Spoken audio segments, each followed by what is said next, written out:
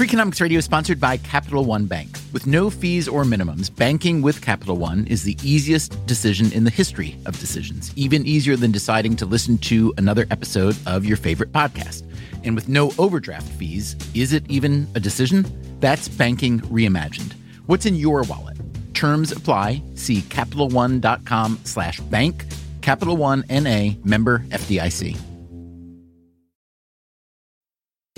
Freakonomics Radio is sponsored by Cars.com. Have you heard about the Your Garage feature on Cars.com? Here's how it works. You add your car to your garage to track its market value and cash in when the time is right to sell. Track both your car's historical and projected value. When it's time to sell, easily secure an instant offer from a local dealership or sell it yourself on Cars.com. Start tracking your car's value with your garage on Cars.com. You ready? Okay, we're real? We're live? We're You love radio, don't you? Love it? I do, especially when it's taped. So it's been a while since we've taken listener questions. On a scale of 1 to 10, how much have you missed it? I'd say about 2.5, 3.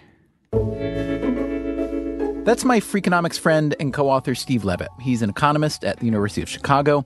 I guess he doesn't love radio quite as much as I thought, but still, we wound up having a great time on today's episode, answering your questions. Questions about crime and punishment. As you take the knife and think about whether you're going to stab the person with it, you're not thinking about what's going to happen 15 years later when I apply for a job and I have to check the box. Questions about how to do the most social good. So that is one of the weirdest definitions of social good that I've ever heard in my entire life. And questions about the price of a tiger's life. And he looked at me like I was crazy, and he said, we can shoot the gun in the air, but we absolutely could never shoot a tiger. That's coming up right after this.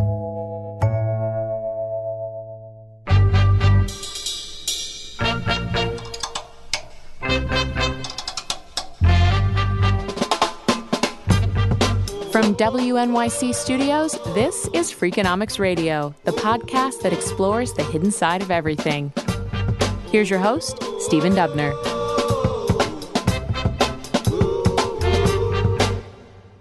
So, Levitt, there's been some news at your university, University of Chicago, since we last spoke, some Nobel news.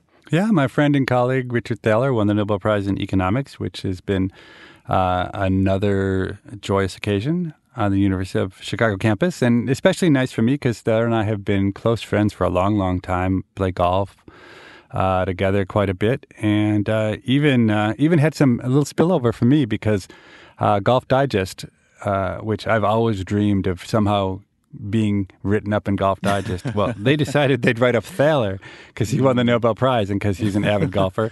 So I was able to tag along and be the third wheel. And so maybe I'll get a brief mention or, some kind of a scrap in Golf Digest so I can cross that off of my bucket list. So the moral of the story is you've wasted thousands of hours on instructional golf and you just need to get your Nobel, and then you'll get your spread in Golf Digest? Yeah, exactly. All right, Levitt. So our first question today is from Jay Jones in Tennessee. Do you think people who use one initial are more typically male or female? I would say male, but it's hard to tell because they only use one initial. All right. Jay Jones from Tennessee writes to say, one of our local 4-lane divided highways has been under construction for years. Typically, one of the 2 northbound lanes is closed. There's a full mile of signs and lights to warn drivers, and cones slowly start to close off the one lane. I think we know where this is going, right? I don't know if it's Southern hospitality or what, but drivers will start merging into the open lane for a mile or more before the other lane closes. It's not uncommon to find the open lane backed up for several miles and the other lane standing empty long before it actually closes. And then, Jay Jones writes, I know the most efficient way is to use the zipper merge, where drivers fill both lanes right up to the merge point and then take turns merging into the single lane. Because I know this is the best way, I typically drive in the unused lane, flying past dozens of cars who look at me as if I'm cheating. Levitt, I believe this behavior is called side zooming. Jay Jones concludes, I am a very friendly and safe driver, and I believe my behavior is helping reduce traffic. If I am correct, why don't more people know about the zipper merge? So, Levitt, to me, I don't know if it's so much a question of why don't more people know, but a question of even if people do know, would they still not do it? What do you think? So let me just divert this question a little bit before we talk about the particulars of what Jay Jones has to say, which is we were just talking about Richard Thaler and his Nobel Prize. And this is actually, I think, a classic example of where you need a nudge, where it's actually the problem here is the signage is so terrible. So this is a case where people who are trying to do the right thing are doing the wrong thing because they're being told to do something. So just tell them to do something different, which is stay in your lane. Just, all the sign would have to say is stay in your lane. A merge will happen in half a mile.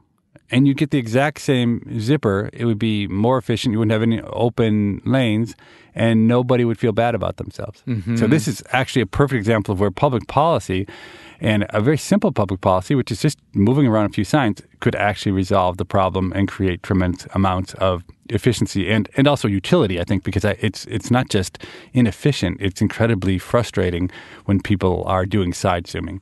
And what's your personal stance on the morality of side zooming? I tend not to think of the world in very moral terms. I tend to think of the world in terms of efficiency terms and in terms of prices and whatnot. But I have to say the one place where I exercise some morality is when I'm driving the car. And at some point in my life, I just decided that I wasn't going to be a side zoomer. And it's funny, it's a very tenuous morality because if I'm in a taxi cab and he's side zooming, I'm happy. I'm glad that the onus of the misdeed is not on me. I'd like to get there faster. But I just found it easier for myself, rather than every time I got in a situation to try to make a judgment of whether I should side zoom or not, to simply say, it's not who I am. I'm not a side zoomer. I'm just going to do the right thing. Yeah, but let me ask you this. According to the Federal Highway Administration, the zipper merge, or what's called late merges in the traffic literature, that they do work, that they cut down a lot on overall congestion. So really, in your urge to be a moral person, in this case, in the side zooming case, you're actually part of the problem, not the solution. Doesn't that make you reconsider? It doesn't even take a traffic authority or a physicist to know that if you are leaving half a mile of one lane empty, then you're slowing down everything, yes? Yeah, absolutely. So the thing you want to do is, I think, from a public policy perspective, is not put people's identity and the morality in conflict with efficiency. So getting back to Jay Jones's actual question, if I am correct, he or she wrote, why don't more people know about the zipper merge? So maybe we would change that and say, why don't more people, use that side zooming, use that second lane and do it? What's your overall answer to Jay Jones then for why people don't do it? I think in his setting, it's socially costly to be zooming past people when you don't want to be that kind of person. Socially costly because people will maybe shoot you a look or honk their horn at you? You're taking advantage of other people. You're putting yourself above other people by every car you pass is waiting a few extra seconds because you passed them. And I have to admit, there was a time in my life where I wanted to be the kind of person who did that. It was fun. I got a little bit of joy out of the whipping by on the right lane. But then at some point, I changed. So if Jay Jones is the kind of person who says, look, I know that I'm doing the right thing for everyone, and it's even more right for me, and he or she is willing to absorb that social cost, you have no problem with it. It's just that that's not who you are. Yeah, absolutely. I have no real problem with the individual. So I understand when people pursue their own incentives. What I have a problem with is when the structures of society break down and it allows people who are exploiting other people to be able to do that without any punishment. Okay, Levitt, next question is from a listener named Bruno Heapers in Pittsburgh. Here we go, Steelers, here we go. And Bruno wants to hear about what he calls, quote, the dysfunctions of the academic job market. So he writes, the academic job market is quite odd. It does not seem to adjust to supply and demand forces as other markets do. Some even compare it to a Ponzi scheme. Despite the very limited job openings every year, PhD programs accept many graduate students who are paid very modestly to operate labs and do research for faculty members. As is well known, grad students' job prospects are poor. In some areas, the prospects are worse in others. There's also, he writes, the likely impact of tenure in this market, working as an incentive to pursue a career in academia, but also discouraging faculty retirement and the opening of new faculty posts. So, in spite of that, he writes, universities keep admitting many new grad students every year. Moreover, many people keep applying for grad school despite unpromising job prospects. There seems to be no change in sight. The status quo seems well entrenched. Therefore, here are his questions. What is going on? Why is this market structured this way? How does economics explain it? Is the academic job market really a Ponzi scheme? Should PhD programs accept... Okay, Bruno has a lot of questions. Should PhD programs accept fewer grad students to adjust to limited job availability or not? What could or should be done to reform this market? So, Levitt, I can think of few people more qualified to answer those 1,800 questions than you. Okay. I think there are two possible explanations for what's going on. The first is that, in general, people are incredibly over-optimistic about their own ability and talent. So this is true not just in PhD programs, but it's true on the basketball courts across America. And the set of people who move out to Los Angeles thinking they're going to be star actors and actresses, there's just a lot of optimism among some people about how talented they are and the belief that they can overcome the odds. And, of course, by the time they get to graduate school, I think they'll find out that there are 30 other people who are exactly coming from the same position they're coming from, and the odds of success are quite low. Okay, but I think that's only a small part of the conundrum, the puzzle. I think the real fact is that for the set of people who are going to get PhDs in subjects like history or Latin, there's just an enormous consumption value associated with the pursuit of that PhD, that the relatively meager wages, but enough to survive, while you study the thing that you love with a great amount of free time and autonomy, with the hopes and dreams that you will be a great academic in time. All of that is a very fun, exciting thing to do. And if people love doing it, then, you can't criticize the universities for offering them the spots. So you're part of the PhD industrial complex. You get students who want to get their PhD in econ at Chicago. Do you feel a little bit guilty about being part of that machine, especially when you're the tenured one sitting back there with essentially no risk?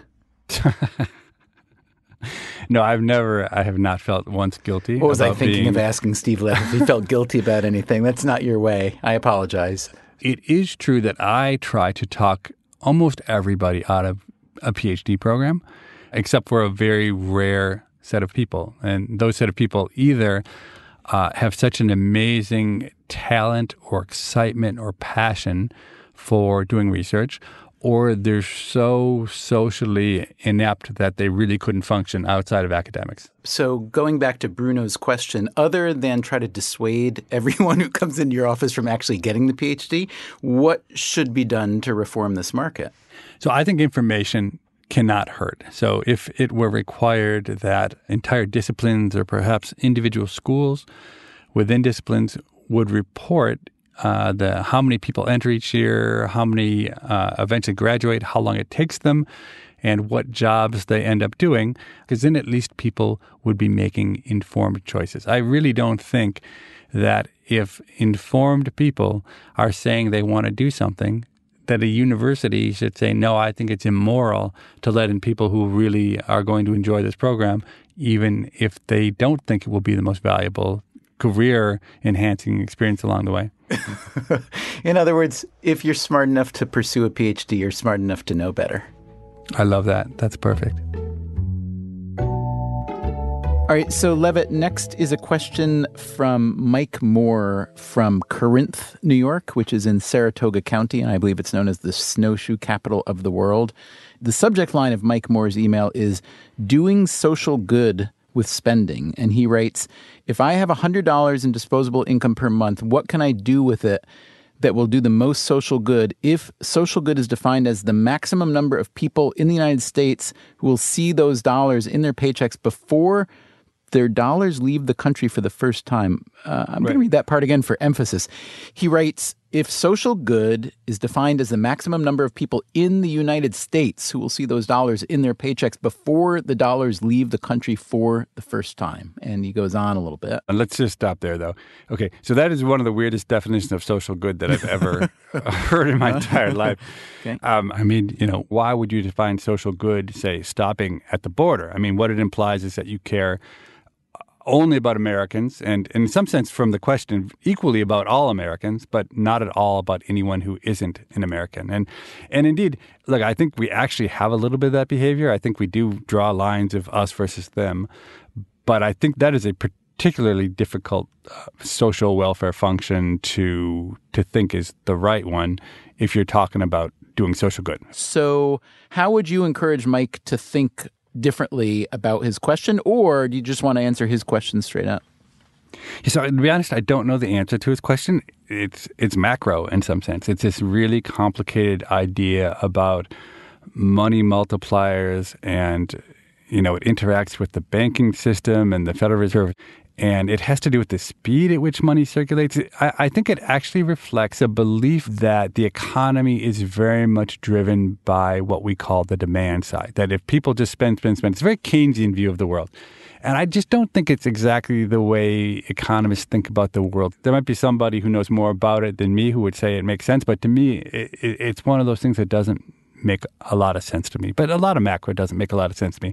So let's just say instead the question we're trying to answer is, if you just want to help the world as much as possible through an investment of $100, how would you allocate that $100? And it seems to me that a logical place to start is you want to help the super poor, that the really poor are the ones who will get the most benefit from an additional dollar worth of good things happening to them. And you're not going to find really any of those people in the United States. You're going to have to go far away to find those people.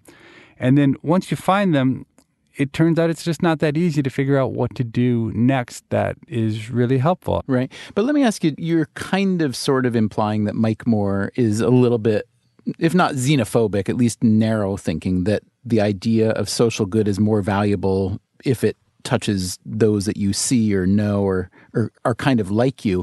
But on the other hand, given the history of humankind, the way that we care about some people more than others, is there anything so terribly wrong with his constricting his definition of social good as people who, like me, live in America? I don't think it's wrong. I think it's odd. It just strikes me as odd. But, economists believe that people can have whatever preferences they want, and we don't really make judgments about preferences. Certainly I understand how you might put America first, or your own town, or really easier to understand, even your own family would be certainly a justifiable thing. And clearly we know that a lot of people think like that, because most of when people die, they leave most of their money to their family, very little to the people in Bangladesh, and not so much money to the poor in America. So I think actually what he's talking about is not unusual. It's only unusual when you couch it in terms of wanting to do what's socially good. You got a little more in you? Sure. Coming up after the break, questions about the efficacy of, respectively, bear spray, realtors, and the death penalty. So, I think the death penalty is purely at this point a political beast and not a crime reduction tool. That's next, right after this. Freakonomics Radio is sponsored by Redfin. Whether you need to buy or sell a home, or you're just obsessed with looking at homes for sale, Redfin has got you covered. Redfin updates their listings every 2 minutes, and they give you personalized recommendations based on the homes you like, so you can find the home that's just right for you. With the top-rated Redfin app, you can favorite homes, share listings with others, and schedule tours even the same day with a local Redfin agent. And if you're looking to sell, Redfin agents get you the best price possible for your home.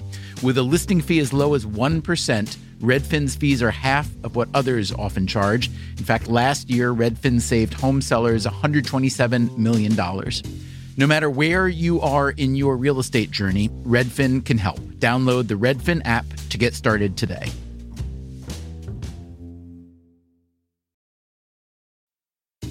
Freakonomics Radio is sponsored by Amica Insurance. Amica Insurance is all about empathy. They know your auto, home, and life insurance are more than just policies. Home insurance is about protecting the life you've built. Auto insurance is there to protect you on the road ahead. That's why Amica takes a consultative approach to help protect what matters most to you. They are a customer-owned insurance company that puts your needs first, and their representatives are available 24/7 for claim-related matters. As Amica says, empathy is our best policy. Freakonomics Radio is sponsored by FedEx. Dear small and medium businesses, no one wants happy customers more than you do. So you need a business partner just like you, like FedEx, who understands your passion for serving your customers because they have the same commitment towards you. That's why FedEx offers you picture proof of delivery, packageless and paperless returns, as well as weekend home delivery to 98% of the U.S. population on Saturday and over 50% on Sunday. See the FedEx service guide for delivery information. Trust FedEx for timely deliveries. See what FedEx can do for your business. Absolutely, positively FedEx.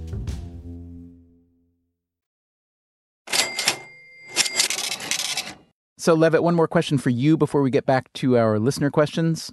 The Booth School at the University of Chicago runs this survey where they ask economists from many universities their take on policy issues of the day. You don't participate in that survey, do you? No, I don't. But you know about it? Yeah, absolutely. Yeah. This is from the Washington Post recently. I'm curious to know your thoughts. This is from back in May, actually, before the Trump administration announced the outline of a tax reform plan. President Trump's administration says his tax cut will pay for itself. It turns out it's really hard to find an economist who agrees. The University of Chicago's Booth School of Business regularly polls economists. As I said, in a survey the school published on Trump's tax plans, only 2 out of the 37 economists that responded said that the cuts would stimulate the economy enough to cancel out the effect on total tax revenue. Okay, so granted, it's a fairly narrow question about being revenue neutral. Those 2 economists now both say they made a mistake and that they misunderstood the question. I screwed up on that one, said one of the 2 economists, Kenneth Judd. I meant to say that this is a horrible idea, a bad idea, no chance in hell, but I guess he checked the wrong box. Then the other one was Bengt Holmstrom of MIT, who confirmed in an email to the Washington Post that he also had misread the question. So if you have essentially 37 out of 37 economists who are fairly heterodox in their, conservative, liberal, Dem, Republican lean, from what I can tell, should that indicate to us that on that measure, at least, a revenue neutral tax plan, that we should be wary?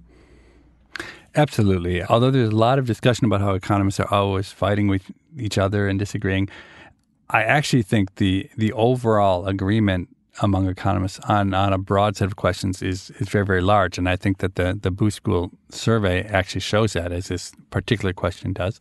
Now, whether the economists are right or not is another question. But I think there's a lot of experience with incredibly optimistic forecasting done by political hacks who are trying to get their particular policy advanced. And, if I were one of the economists doing this particular survey, I would have been the 38th out of 38 to say that this thing's not going to pay for itself. The 38th of 38, meaning you would have understood the question, though, at least. Well, who knows? I might have hit the wrong button, but if context by the Washington Post, I would have said exactly what Bengt said. All right. So let's see if you hit the right button on this listener question. This is coming from Ryan, who's from Sandy, Utah. Ryan writes to say, my question is, how has the internet not killed the market for realtors yet? As a middleman, realtors connect sellers with buyers because they have access to a huge database, MLS, or multiple listing service.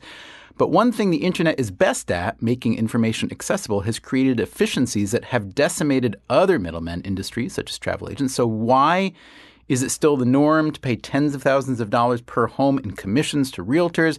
I've tried to find answers, writes Ryan, but it's extremely hard to find unbiased info. Parenthesis, everyone has a relative who's a real estate agent. So, Levitt, before you answer the question, why hasn't the disintermediation of the internet and the digital revolution generally worked on the real estate business? Maybe you could just start by summarizing your research on real estate agents that we wrote about way back in 2005 in Freakonomics. Sure, a long, long time ago with Chad Severson, I did some research on real estate and the somewhat perverse incentives that real estate agents face could lead them to not give the best possible service to their clients. And in particular, when a real estate agent sells a house, they do take a commission, but by the time that commission is split between the buying and the selling agent and their respective companies, that to the actual pocket of the agent goes only 1%. And so what happens is since the agent has to do most of the work and actually is responsible for paying many of the fees associated with advertising and whatnot, the agent in principle should be really eager to make a sale, even if the sale is not at the highest possible price. And that's just a simple fact of the way the incentives are set up. So that explains why the incentives of an individual agent may not be aligned with the incentives of a home seller, right? But it looks like the average commission rate nationwide on home sale transactions as of 2013, the latest number I see here, it's still 5.4%. So that's still an awful lot of money to be paying for what a lot of people would argue is a relatively small amount of work. Or I guess an easier way to put it is if you end up paying $100,000 or $50,000 commission on the sale of an expensive home, if you were to divide that into an hourly rate, your real estate agent for that one sale at least is getting paid an awful lot per hour. So why does this model still predominate? I'm not exactly sure. I think that the most likely explanation is what an economist would call the two-sided nature of the real estate market, in the sense that there's an agent who represents the buyer and an agent who represents the seller. And so the question is, if I didn't have an agent, could I have gotten a home cheaper? So what I might do as a buyer is I'd say to the seller's agent, hey, you and I both know that if I had my own real estate agent, you would have to give 2.5% to that agent. So how about we work out a deal where out of your own fee, you give me some money or you bargain harder, with your own client so that you get me a better deal or some way I can get some part of that 2.5%. So that sounds totally sensible. It also sounds like it might put the seller's agent in a slightly illegal position. So I don't know about legality. I do know that the last time I bought a house, I exactly did that? Yeah. Try to so did I, go actually. ahead and say.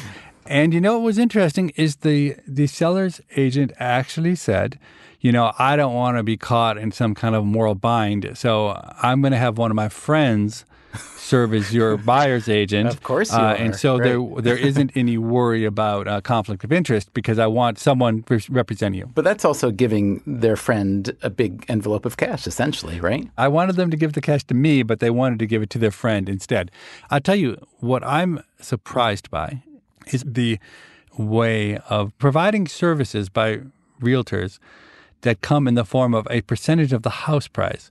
That's the thing that to me seems to make less sense, in that agents do all sorts of things that have tremendous potential value to both buyers and sellers. They tell you what your home is worth, how to prepare it. They do advertising. They do open houses. They do negotiating. They, they find clients. They do all sorts of things. They put you on MLS. And all of those things you could imagine being just charged buying a la carte. A la carte, right. Yeah, a la carte, or by the hour. So here are some BLS data for total median pay for real estate agents and brokers in the U.S. is in the neighborhood of $46,500 a year, or $22 an hour. So theoretically, if you could hire an agent directly for $25 an hour, which is not very much, certainly would pale in comparison to what you pay in overall commission, it'd be win-win because you're going to end up paying a lot less, presumably, I would argue, than you would if you're going for the whole full Monty commission structure. Yeah, the thing, though, that's left out of that argument is that a very small share of the time that agents are actually spending being real estate agents is actually representing clients. That the overwhelming activity that agents do is trying to find clients.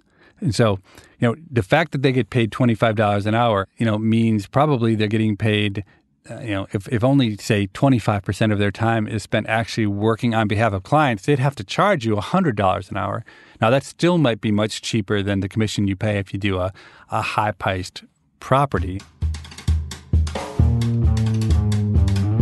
Hey, Levitt, here's a question I think you'll like. Actually, kind of two related questions. First one comes from Marvin Young, who is a statistical clerk with the U.S. Census Bureau. He writes, with policies for tough on crime, mandatory minimums, and application checkboxes, I'm curious about the economic impacts of how we rehabilitate felons and some misdemeanor offenders. Levitt, you've thought about this in the past, yes? Yeah, I sure have thought about that. I mean, these are important and hard questions.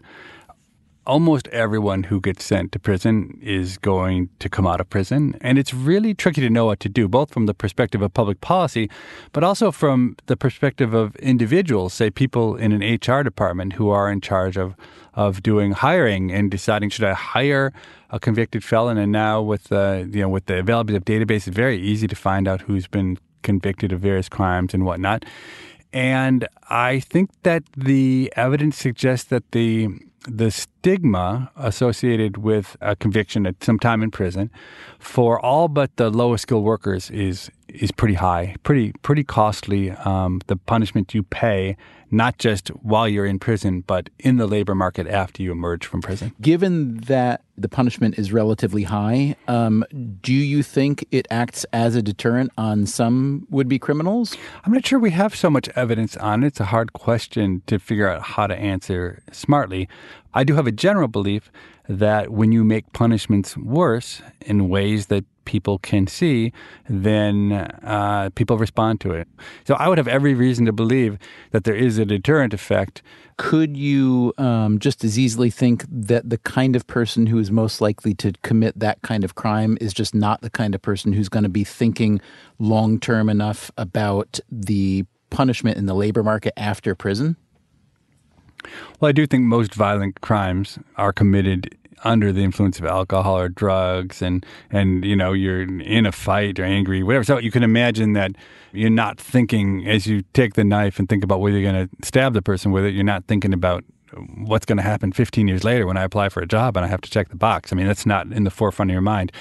But on the other hand, I suspect that there's an ethos of general thinking about, I cannot rob somebody because if I get caught for armed robbery, my whole life is messed up. And you've argued in the past, I'm curious if this is still your view or whether there's any data that's changed it, that the death penalty as practiced in the United States is wildly ineffective as a deterrent, as a crime deterrent, because it's too distant, takes too long, and just doesn't happen often enough for it to actually be enough of an at-the-moment deterrent against that kind of crime.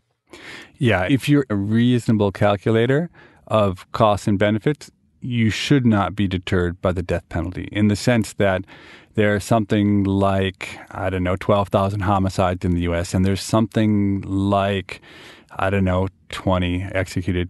So your chances of being executed if you commit a homicide are essentially 1 in 1,000, but it comes with a delay usually of 15 or 20 years. And so if you compare it all, the disutility of, life in prison compared to 15 years in prison followed by being executed, and you multiply that by 1/1,000, it just shouldn't matter at all. The likelihood of dying if you're in a drug dealer on the streets is higher than your likelihood of dying if you're on death row, because the streets are dangerous and it's hard to get killed when you're on death row. So it all, I think, in that regard, I think the death penalty is purely at this point a political beast and not a crime reduction tool. Here's a related question from Jimmy Derringer, who's a real estate investor in Spokane, Washington. He writes, my question is, if you could do one thing in a city to reduce crime, specifically violent or drug-related crimes, what would that be? Well, so I'd say Jimmy's asking exactly the right question, that when you're thinking about crime in a city, the crimes that have a lot of costs are the violent crime. And when you say drug-related crime, I think he really means drug-related violence. And I think those are exactly the kinds of crimes that we might be able to have the biggest effect on. I'm not saying the right answer socially would be to do what I'm about to say, but I think in terms of reducing violence, it is by far the single most powerful tool we have, which would be to simply legalize drugs.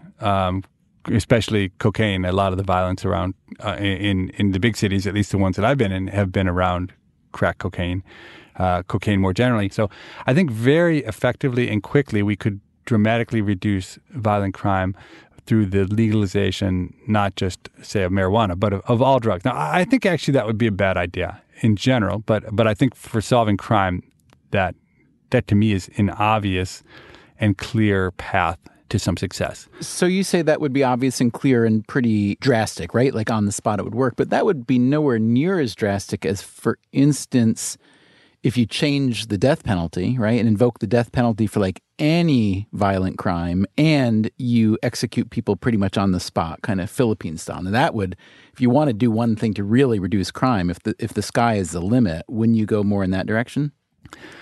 I mean, we could just kill everybody before we start if we want to make sure there's no crime. There's that.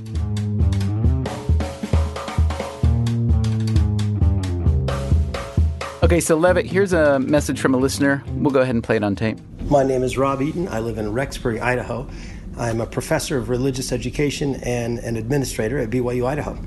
As I was hiking near Grand Teton National Park recently with my bear spray, I was wondering about the protocol for what you do when you encounter bears and whether there's any data behind this protocol. You certainly can't do randomized clinical trials, not even with college students, for seeing what works when you encounter a grizzly bear.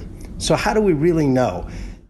So Levitt, I love this question. It's about real, evidence, cause and effect. And I know that you're a real outdoorsman, aren't you?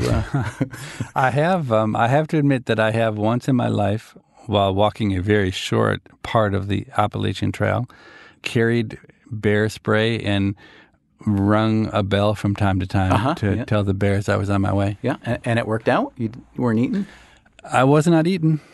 I'm fond of Rob's question because it is one of those things that if you're going in the woods and you're thinking about bears and someone tells you use bear spray, who am I to know whether that makes sense or not? I think what the economist question would be is, so given the choice between a bear who's standing on the path and one who's just been sprayed in the face with bear spray and is really, really angry at you right now, which is a better situation? And I think among people, it's not completely obvious. It's not completely obvious that you want to spray really mean people in the face with, with pepper spray.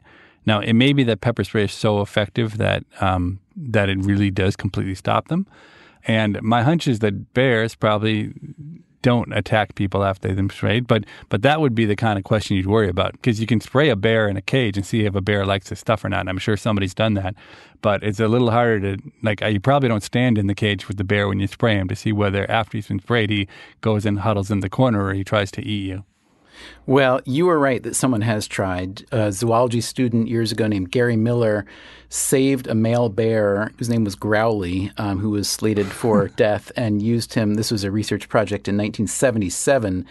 And he used a bunch of different things to see what Growly did not like. And dog spray was the first apparently successful one. And then the experiment was conducted on 4 other bears. And then another student named Carrie Hunt tested a range of prototypes of bear spray as part of her master's thesis at the University of Montana in the 1980s. And apparently it does work pretty well. Do bears ever hurt anyone? Honestly, we hear about shark attacks, even though you and I have written a lot about how sharks never attacked anyone. But unless you're a total idiot and you have food in your tent, do bears actually bother anyone? Well, here is a site based on newspaper accounts collected during 1985 to 96, so not very new. Brown bear attacks resulted in 2.75 human injuries and 0.42 deaths per year in Alaska. So Alaska alone, half a death a year.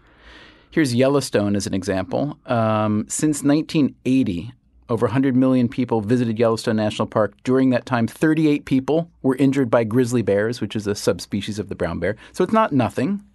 It's pretty close to nothing compared to what does a can of bear spray cost? I think a can of bear spray is not cheap. All right. To your point, more people die in the park from drownings, burns from hot springs, and suicide. Not so surprising, suicide being a leading cause of death in the United States. So your answer to Rob's question is, don't worry about it. That's your answer to the man who's asking whether bear spray works? Yeah, so I think Rob was asking a slightly different question, which was, in a world in which we can't do randomized experiments, how do we know what works and what doesn't? And I think what you're discussion pointed out was a pretty sensible thing. Like, sure, I can't do a randomized experiment, but if I got a bear in a cage and I spray him in the face and then I spray 4 other bears and all 4 of them are very unhappy and lie down on the ground moaning afterwards, it does seem like pretty good evidence that bears aren't going to like this. But like the economic part of it, which is interesting, is how then this turns into an industry where you put some stuff in a can that probably costs like 25 cents to produce, and then, sensibly you charge high prices because people are terrified of bears, and you multiply that out, and yet nobody was ever going to get attacked by a bear in the first place. This citation I'm looking at says that bear spray is better than guns for fending off bears. People who had firearms on them during a close encounter with a bear had the same injury rate, 56%, regardless of whether they used their firearm or not. Does that surprise you? So the implication sounds like if you shoot a bear, the bear keeps on running at you, but if you spray them with bear spray, they turn around. Well, either that or you miss. Or you missed. Yeah. But it also wouldn't maybe surprise me that if you shoot a bear, they do keep running because they don't exactly know what happened. But when you get sprayed in the face with stuff, it hurts so much you can't even think about it. It's a good question. I had an interesting, this is a little bit unrelated, but when I was in India, I went to try to see tigers in one of the national parks. And we got to talking about guns and tigers because I asked him, they did carry guns. The tigers? Oh, not the tigers did not. The rangers carry the gun. And so I asked the guy if he ever had to use a gun against a tiger. And he looked at me like I was crazy. And he said, we can't. We can shoot the gun in the air, but we absolutely could never shoot a tiger. And I said, well, what if the tiger was like eating me? And he said, no, I mean, the tigers are more valuable than people. And it's only after a tiger has eaten 3 or 4 people that we then would relocate the tiger to a place where there weren't so many people around. But it was really interesting to hear it because it was a very different perception about the relative value of humans and animals. So I said to the guy, surely you must value the tourist life higher than one of the local people's lives, don't you? But he very clearly suggested to me that no, tourist lives were still nothing near the value of a tiger's life. Did you think about trying to get hold of his gun if you encountered a charging tiger? Despite the fact that we bounced around for 8 hours through this wildlife park. No tigers. No tigers. We saw one animal the entire time we were there. We saw the butt of a deer running into the underbrush in 8 hours. So this price discrepancy between the U.S. and India in this case and the value of a human life compared to a tiger, how do you think about that discrepancy? Is there a, quote, right way to price human life in that context? Pricing human life is just hard. And I don't think there's a right answer. I think I put it like pricing anything, right? The value that I put on any particular good or service or activity or animal or person is going to be very individualistic, very different from yours. And as a society, we have various tools where we try to aggregate people's preferences, through surveys or whatnot to see what something's worth. It's something we try to do, say, when there are lawsuits going on or when there are treaties being done or you're trying to figure out whether you should save an endangered species. But it's turned out to be really hard to come up with good estimates of what, as a society, we think the value is of a tiger or all tigers together. I think if you say it really clearly, look, there's a tiger and a random person who lives in India, and we're about to shoot one of them. We only have one bullet. Who would you like us to shoot? I don't know. I'm not sure what most people would say. But that is a pretty direct way of getting at the question. Excellent. All right. We should sign off. Do you have anything else you want to say?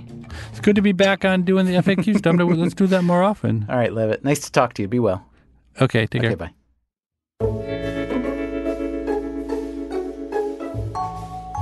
Thanks for listening to our Frequently Asked Questions, and special thanks to Jay Jones, Bruno Heapers, Mike Moore, Ryan Lillywhite, Marvin Young, Jimmy Derringer, and Rob Eaton for sending in their questions.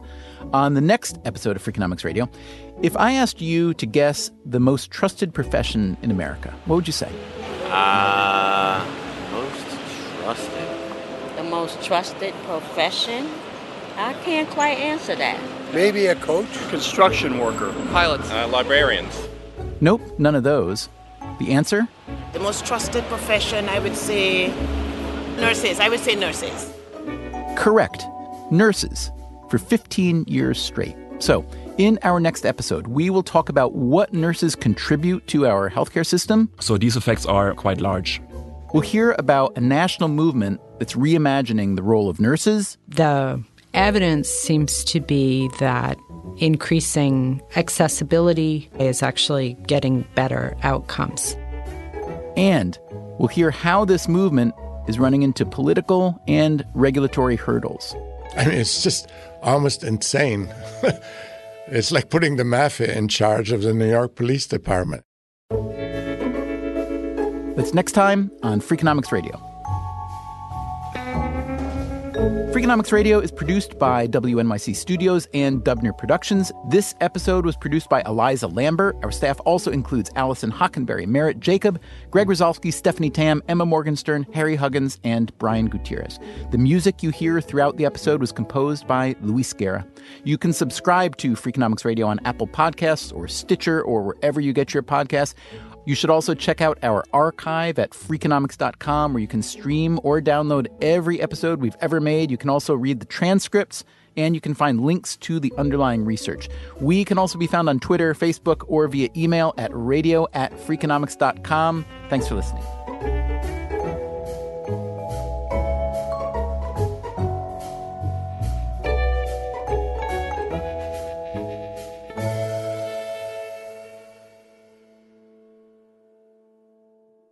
Want to make Mom's Day? Get to your Nordstrom Rack now and score amazing deals for Mother's Day, which is Sunday, May 12th.